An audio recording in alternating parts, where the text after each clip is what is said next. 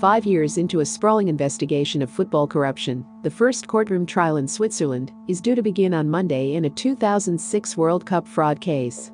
Former FIFA President Sepp Blatter and German football great Franz Beckenbauer are listed by Switzerland's Federal Criminal Court to testify in the trial of 4 soccer officials implicated in a suspect's €6.7 million payment.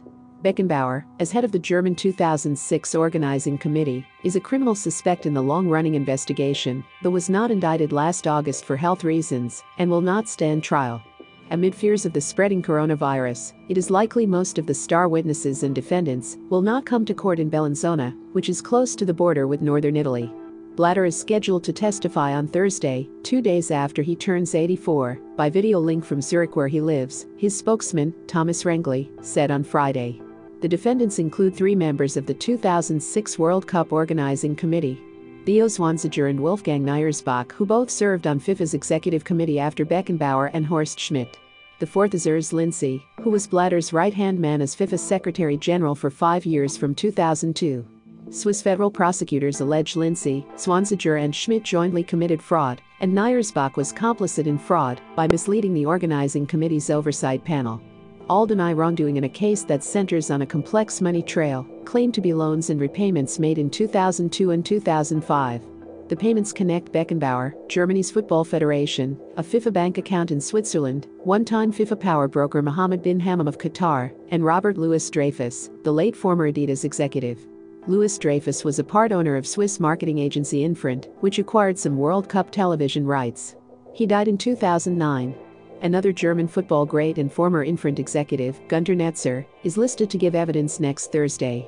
The Swiss investigation was hampered by Qatar declining to help. The exact purpose of the total payments to Mohammed bin Hammam could not have been determined, also because a corresponding request for mutual legal assistance made by the Attorney General's office to the Qatari authorities in September 2016 remained unanswered until today, Swiss federal prosecutors said last August when publishing indictments.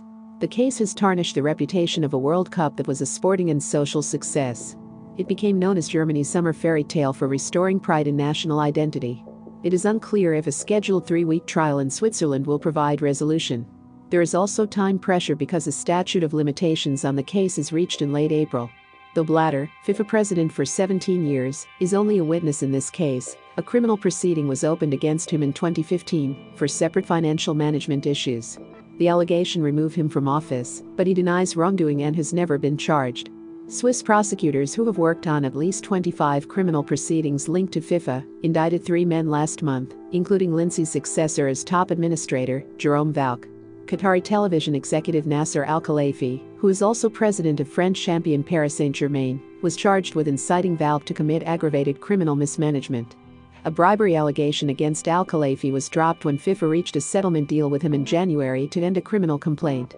He had been suspected of bribing Valcke with use of a luxury villa in Italy. The Federal Prosecution Office has also been through turmoil due to the FIFA probe. A senior prosecutor left in 2018 despite being cleared of alleged misconduct. Attorney General Michael Lauber was removed from the case last year by the Bellinzona court after secret meetings with FIFA President Gianni Infantino were revealed.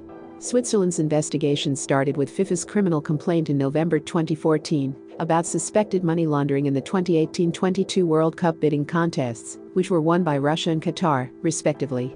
No charges have been announced directly connected to those World Cup campaigns so far. Remember to follow Golia by hitting the follow button and slapping a 5-star review on the show or tapping the love icon. Let's get to 1 million followers and tune in daily for new episodes.